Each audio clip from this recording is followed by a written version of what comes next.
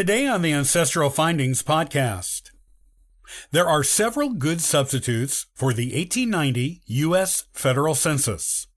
Just because it is gone does not mean you can't find out what your ancestors were doing during that time, or the 20 years between the 1880 and 1900 censuses.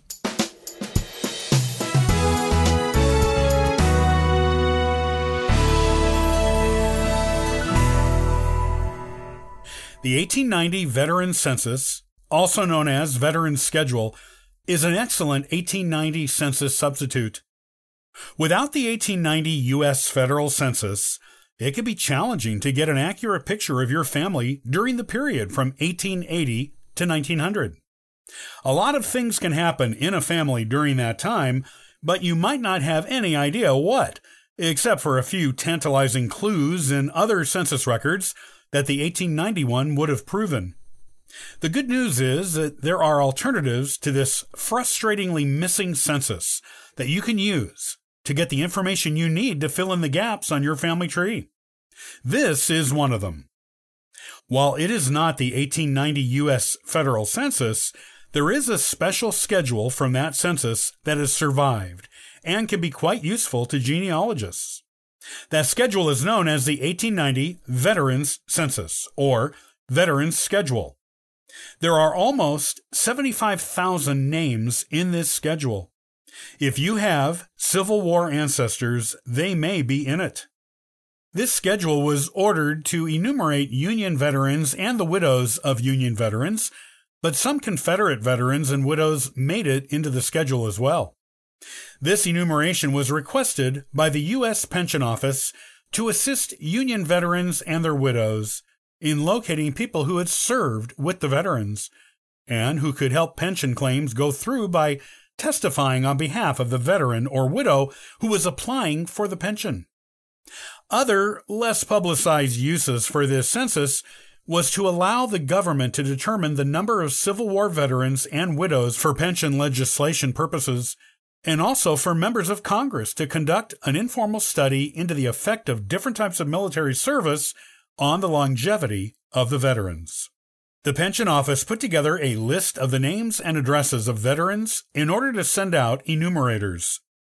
The names and addresses came from Pension Office files and also from the available records kept by the U.S. War Department.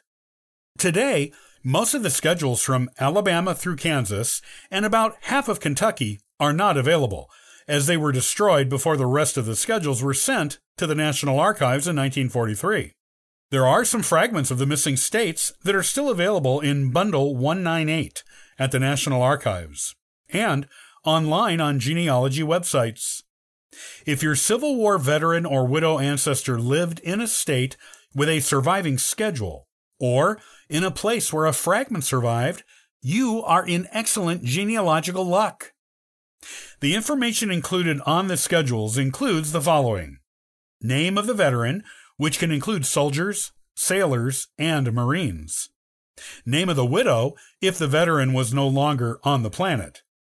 The rank of the veteran, the name of the regiment or vessel in which the veteran served, the date of enlistment, the date of discharge, the length of service, current address, the disability incurred while in military service or because of it, remarks from the enumerator, veteran, and or widow. This schedule can help you place ancestors who would otherwise have been on the 1890 U.S. federal census.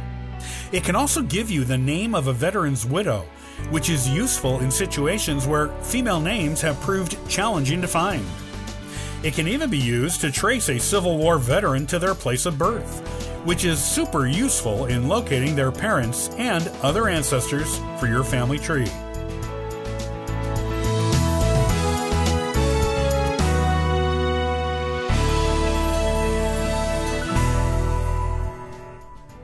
Thanks for joining us today and subscribing to the Ancestral Findings podcast. Check out ancestralfindings.com for additional free genealogy resources and weekly giveaways. Happy searching!